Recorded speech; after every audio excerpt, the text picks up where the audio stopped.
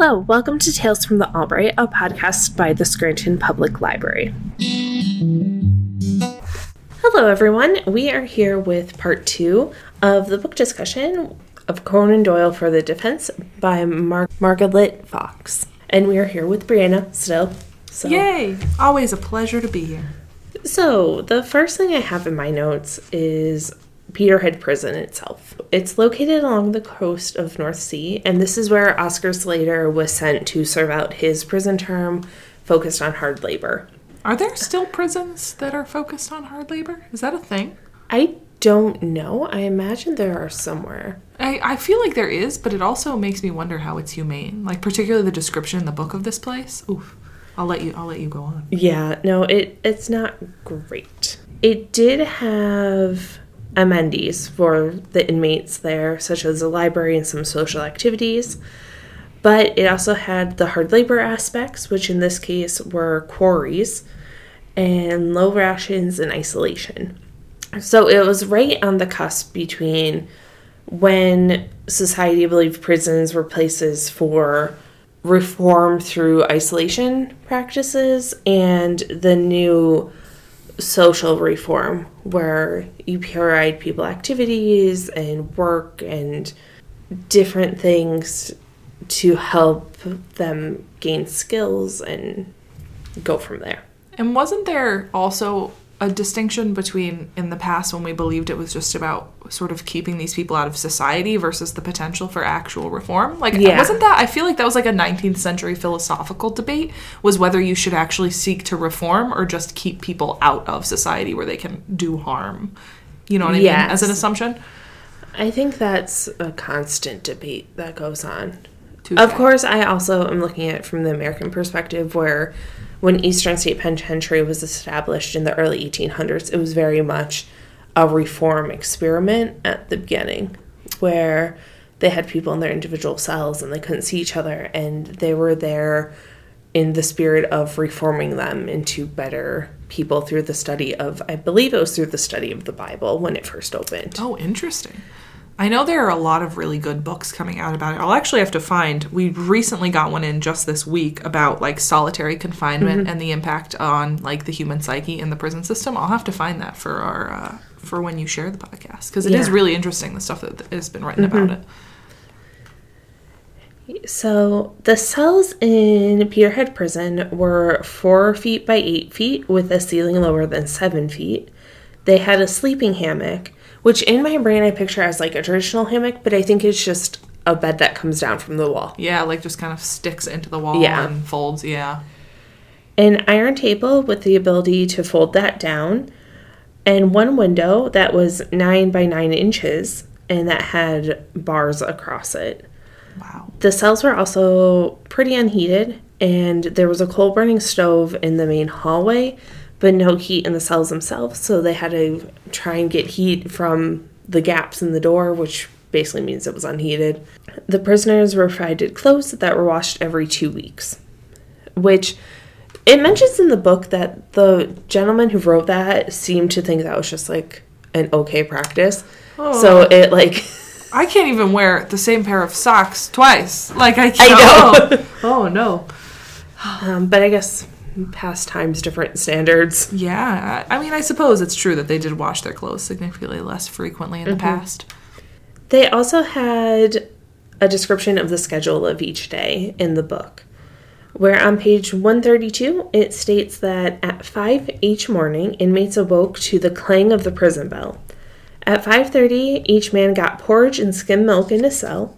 At 7, they were herded outside to the prison yard, where they were searched before joining the work party. Slater was assigned to the quarry to break granite blocks, hard like iron, with a tremendous heavy hammer, as he would write. They were destined for a new prison building.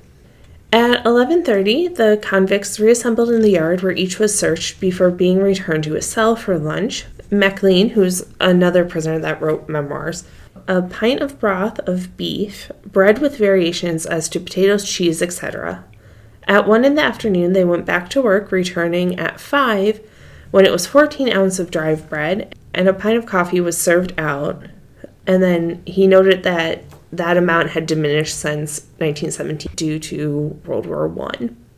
The men could read in their cells until lights out at 8:30. The sleeping hammock could only be used between 8:30 p.m. and 5 a.m. without medical dispensation. And then the book also notes about the mail. The mail was rigorously monitored, and inmates could only send or receive mail at certain intervals depending on how long they had been serving, which I found that interesting. Yeah, and it's sad because I feel like you can tell that that's the one thing that gets Oscar and a lot of the other prisoners through their sentences, I think, are those letters. Yeah. It seemed like the longer you went in, the more frequently you can get letters. Yes, yes. Specifically, Oscar's time in Petershead Prison. Oscar was known as prisoner in 1992. He compiled his mother's letters into a little book as if it was a prayer book that he could read over and over. And him and his family wrote letters back and forth the entire time. It was difficult, though, as their letters were written in German, so they had to be translated before they could leave the prison or enter the prison. But he did write as frequently as he could, it seems. It is really interesting, the translation, because I remember it was interesting how the book had pointed out that, like, if they couldn't be translated or if anything seemed at all like out of place or fishy, I guess, since they were in a world war, they would restrict it, which I find really, like, fascinating. Because I know to this day, prisons do still monitor the letters, but I'm sure it was very different in Europe at that time. Oscar firmly believed that he was a scapegoat in the crime, which he was. Yes. But didn't believe that he would ever get out of prison because he put the blame solely on the police, as they were the ones who arrested him and created this whole case against him. It seems like Slater was an okay prisoner, but he liked to talk and had a lot of opinions, which the guards did not appreciate since they were supposed to be silent. He began to believe that the prison officials were against him. He said in various letters that he could smell his clothing smelling different. He refused to go to bed, saying that the prison wardens had placed drugs in his blankets. He became mildly violent, refused to work, and his mood changed where he became very depressed, and at times it seemed almost suicidal. He claimed that around March of 1911, the prison started to put drugs in a cough medicine he had been taking, which caused him to state that, this is from page 162, "For 36 hours I was madly raving in my cell. How can on earth such a bad man as the doctor allow himself to play with my health like this? My nerves are total out of order through this drug, and that over my blankets, especially pillows, powder was spread the same as I had in my milk and cough mixture before. The symptoms have been the same as drinking my cough mix." Going through the book, it just seems like he's very paranoid.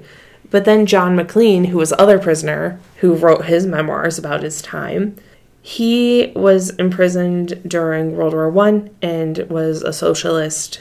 And he described a similar situation. So it kind of led a good bit of credence to what Oscar wrote in his letter. Yeah, and if you think about the lack of regulation of prisons at this time, it feels viable that he was paranoid about something that he was rightfully paranoid about. John McLean from page 164 stated that, "I protested that my food had been drugged. I know that potassium bromide is given to people in order to lower their temperature. The doctor is busy getting the people into the hospital. They are breaking up their organs and their systems. Attacks were made upon the organs of these men and also upon their nervous system, and we know from conscientious objectors that the government have taken their percentage of this men. Some have died. Some have committed suicide. Others have been knocked off their head and in this way gotten to asylums." So it is possible that he had the potassium bromide.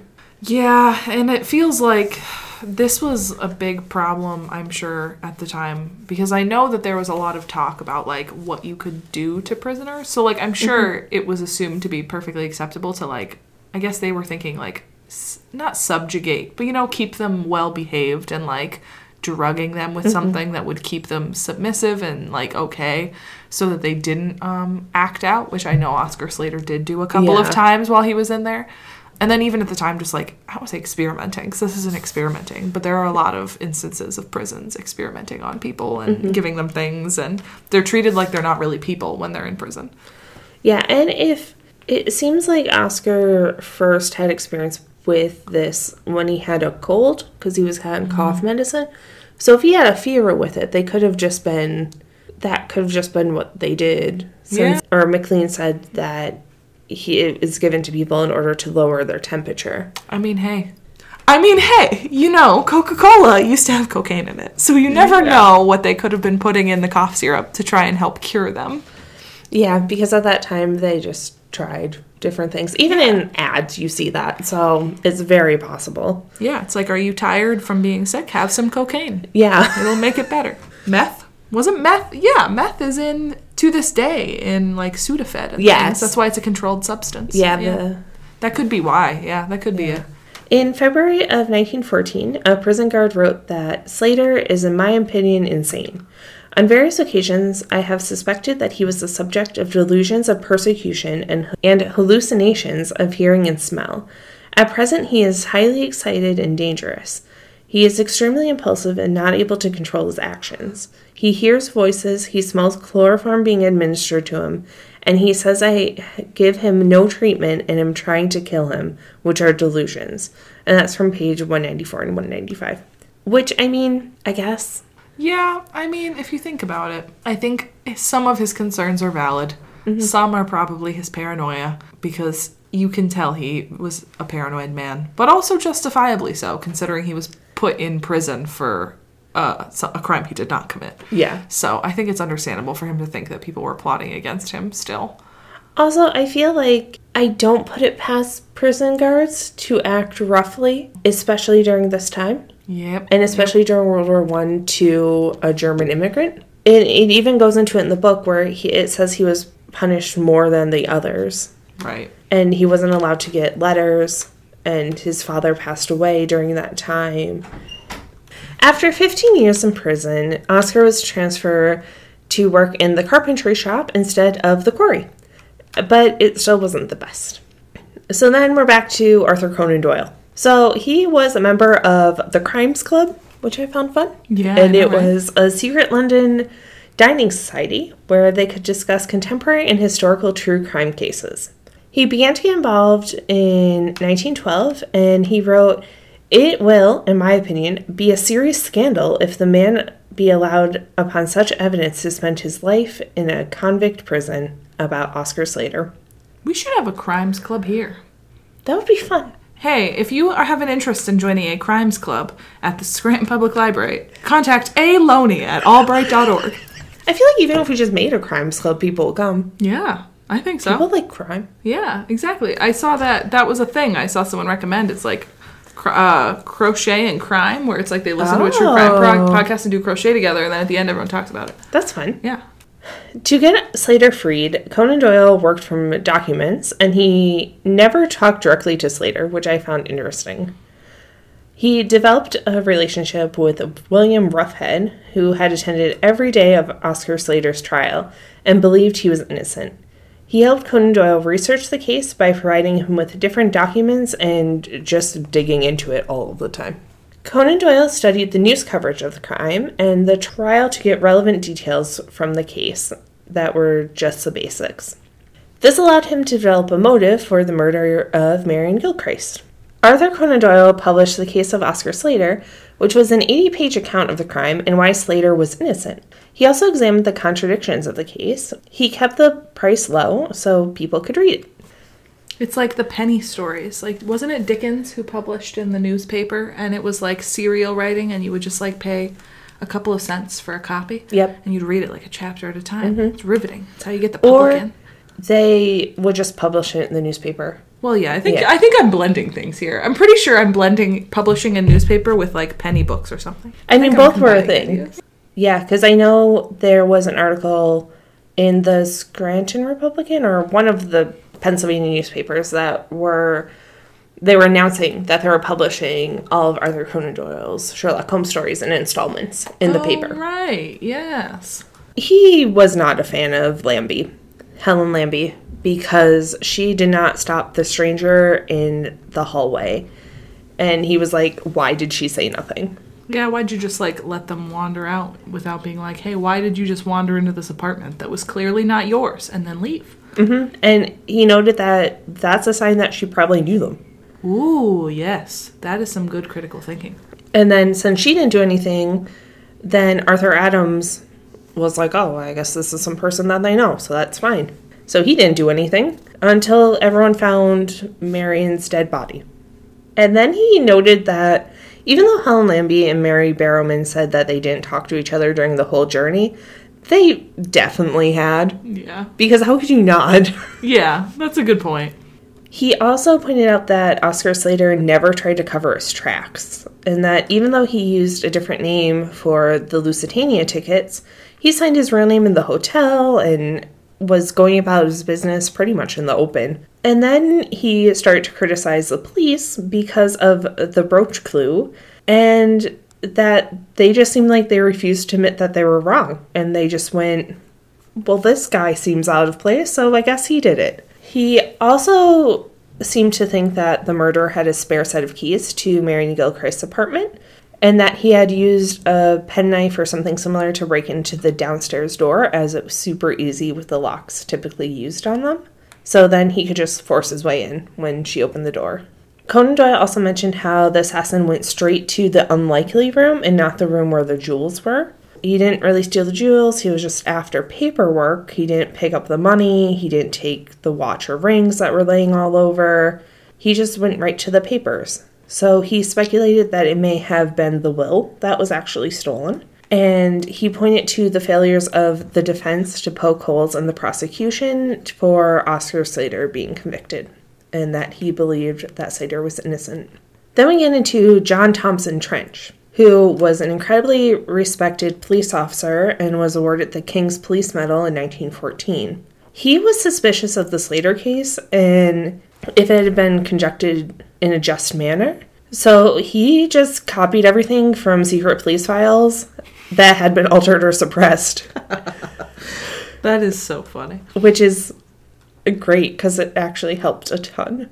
Trench came forward after 5 years, was like, this is actually what happened, and revealed that Margaret Burrell, the niece of Marian Gilchrist, had stated that Helen Lambie had told her that she recognized the murderer and also named who it was.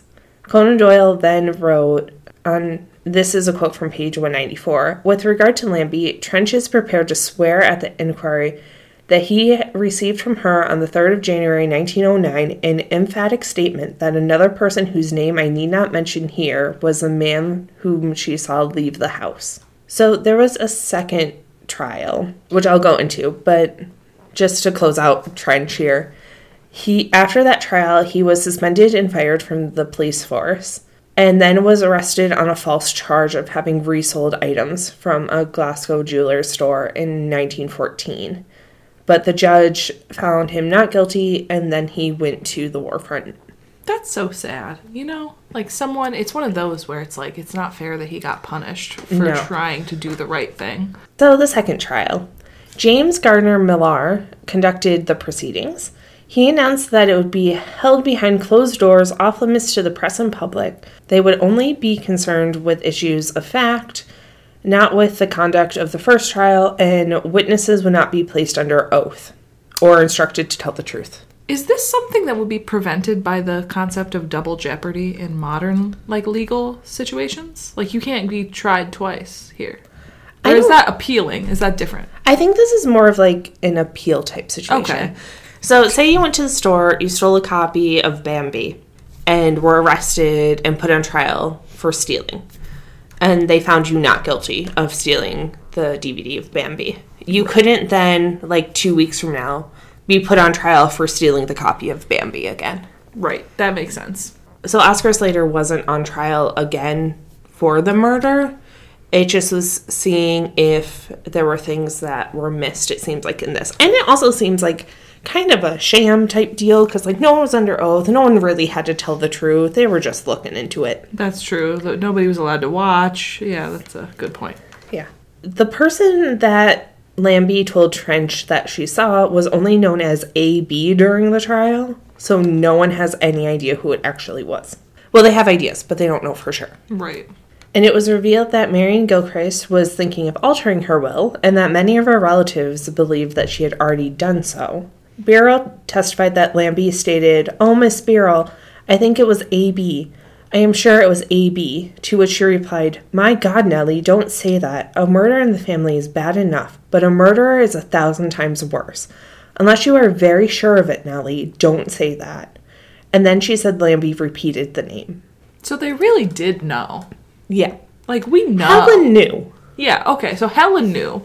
And Birrell knew. And, yeah, they both knew. But did they speak this name aloud at the trial, or did they only say A.B.? I don't know.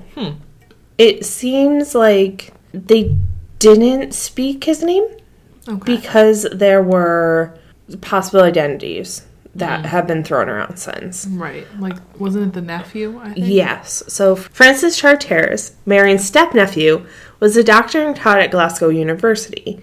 He had gifted her the dog that had been murdered the night, like, a few days before she was murdered, and would occasionally visit the apartment. So he fits. Yes. And this is who Arthur Conan Doyle believed the person referred to as A.B. was. It also revealed that the police knew of his name, whoever A.B. actually was. But Superintendent Ord told Trench that he was convinced that A.B. had nothing to do with it, so to stop looking into it. So it revealed that it seemed like this was a massive cover-up. On June 17th, 1945, Judge McKinnon Wood announced that he would not interfere in Oscar Slater's sentence. Then William Gordon sneaks out the note from Oscar Slater in his false teeth. I just love that. Yeah. How did, like, the fact that because he used, like, a capsule, right? And he, like, rolled it up and put it inside his teeth. I don't think it was in a capsule. I think it was just folded. Really? And it didn't dissolve against his No, nose? it had, like, wax coating on it. Oh, that was it. The wax. That's it. That's just so cool to me.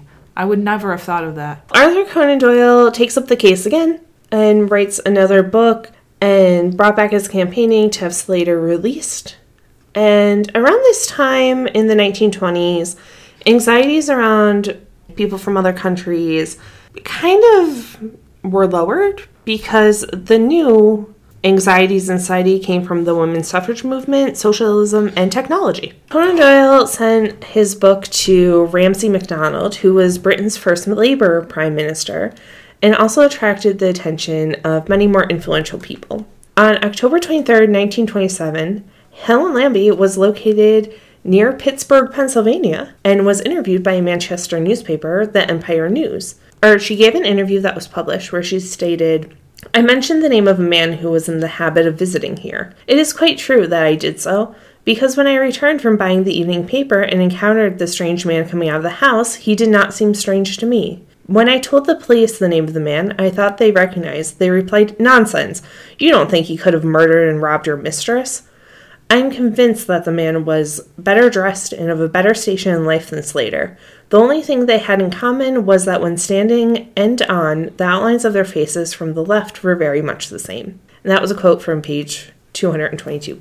On November 5th, 1927, Park found Mary Barrowman, who stated, "Regarding the proceedings at New York, where I was confronted with the prisoner for the first time, I did not feel warranted in then saying, after my viewing of him, that Oscar Slater was positively the man I had seen coming down the steps of the house in West Princess Street, where Miss Gilchrist was murdered," page 229. But then she stated that it was her lawyer and not herself who said it was definitely him.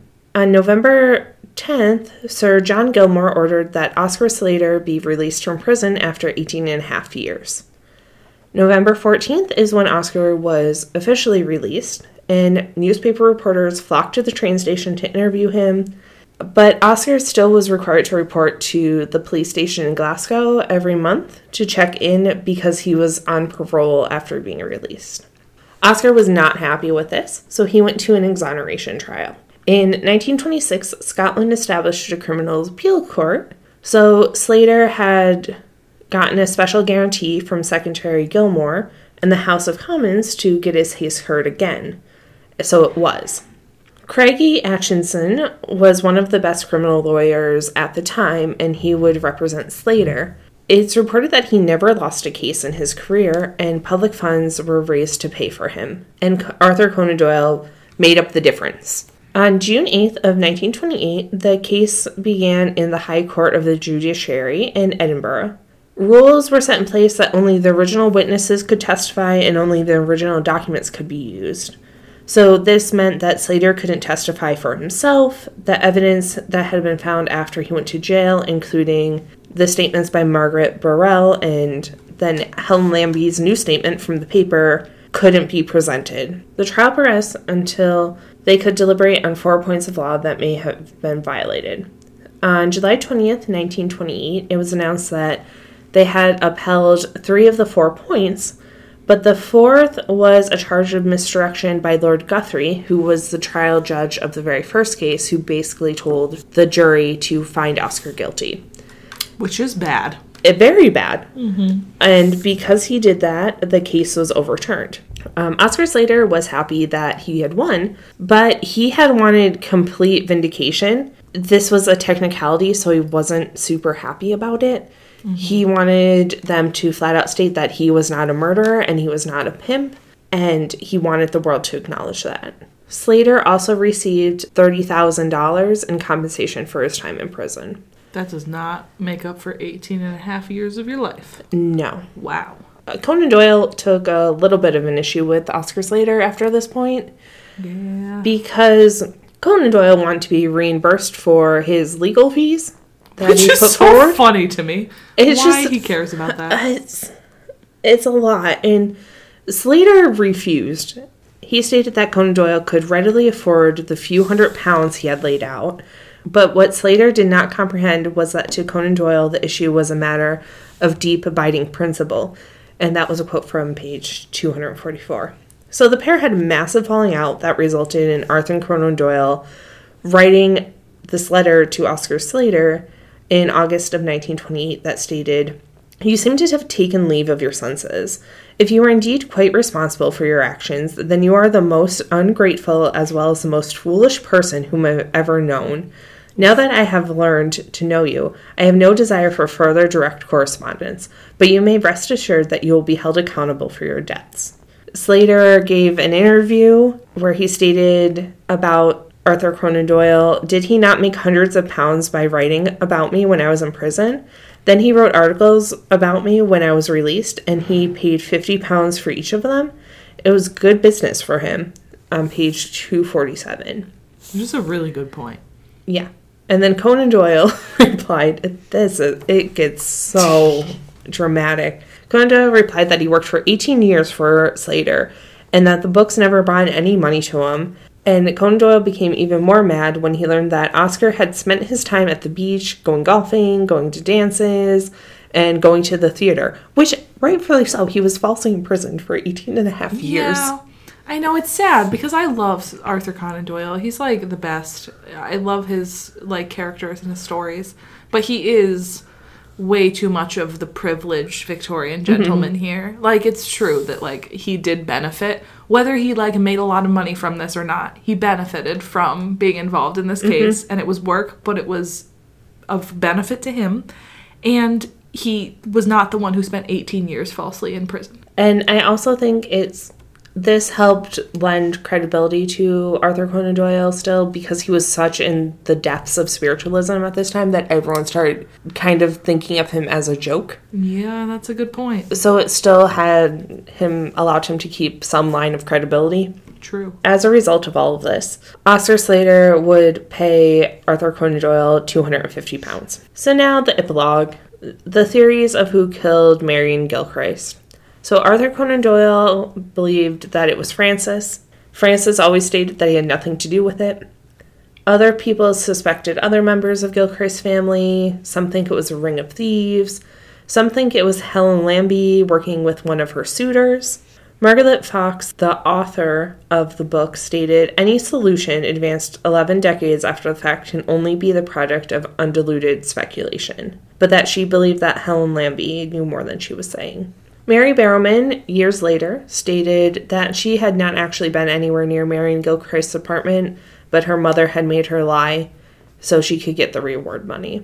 Phew. And then I looked up Petershead Prison, and it's now His Majesty's Prison, Peterhead, which during the time that Queen Elizabeth was reigning became one of the worst prisons to be sent to in Britain, and it was labeled as Scotland's Gulag until 1991. That's rough. Yeah. And then it closed and was turned into a museum in 2013. It currently has a 4.8 rating on Google. And out of 5? Yep. Wow. Well, that's a good rating. And it seems like it has a bunch of mannequins in it that are just dressed as, like, prisoners or officials propped up at, like, desks or in bed. There's also one that I don't understand that has, like, a gas mask on standing on stairs. Interesting. According to their website, a visit there is a fun day out for all in Peterhead. Experience what a real prison life was like. Oh, that's painful. Oh, no. They have an audio tour that you take, so it's self-guided. You just walk around with your audio tour. They recommend about 2 hours, and there's also a lifeboat museum on the property. Are you trying to tell me we're going to go to the Peterhead Museum now? I want to go to the Peterhead Museum. I'm not against Field it. Trip. Okay, and the last one, Oscar Slater. So he remained in our Scotland for the rest of his life and made a career out of restoring and selling antiques. He got remarried to Lena Shad and lived under the name of Oscar Lechner, which is his given name. During World War II, he and his wife were briefly interned as enemy aliens, even though he didn't have his German citizenship any longer, and he was never able to return to Germany due to the war. Almost all of his family were murdered in concentration camps. Only about 24 of the over 1,000 Jewish citizens of his hometown of Breslau survived the war. That was sad. That's quite literally how she ends the book, and it depresses me so much. Oscar Slater died in his home in Scotland on January 31st of 1948 at age 76. After his death, his wife Lena stated that Oscar possessed a good singing voice. He much enjoyed listening to music. He went frequently to the theater and the cinema. He was a great walker. He was also a great talker. After all the years of enforced silence, he liked nothing better than a good crack. He was a very generous man. He was forever giving his mite to charities, in particular those concerned with the plight of sick or homeless children. And that was a quote from page 253. I'm glad he lived a long life. Yes. And I'm glad that he seemed to have a good life and was able to rebuild his life after he got out of prison. I agree. Because it is really sad what you, see happen to him in prison. Mm-hmm. And I'm still upset about his family. I know. Because they become almost like secondary characters. Because you get to see in the book a lot of the letters they wrote to each other. And I'm like, oh, these seem so sweet. They're such, loving and supportive family that, root for him even when he's in, and they say well, once you're freed because you didn't belong there, and it's so great. And so I'm so sad to see what happened. Yeah, and you see it go through generations, because after his parents die, his nephews pick it up, and then their children pick it up, and yep. So it's very sad. So do you have any other thoughts about the book? I mean, honestly, I thought this was a really fascinating read. It was interesting because one of the things I liked, surprisingly, about it is that this book makes you think it's going to be about Sir Arthur Conan Doyle, but in reality, he is more of a side character, and he's kind of a little disappointing in a lot of ways. But honestly, I enjoyed learning about Oscar Slater and his story and sort of understanding how far the justice system has come and the need for reform and how important it is, because this is really sad to see. Yes, I agree. I agree with all of that. I also thought it was a good look into the development of criminal justice systems. Yes, very much so. Because you do get a lot of detail about the development of crime theories and criminology and criminal justice throughout it that we did not have time to get into. So I highly recommend it. It is in our collection, and it is available on Libby. So if you're an ebook reader, you have it that way. If you're a physical book reader, you have it in our collection, and feel free to put holds on any of them. If you have any questions, comments, or suggestions, or would be interested in a crime club, feel free to email me at aloney@albright.org. That is ALONEY@albright.org. Or feel free to call the library at 570-348-3000. Thank you.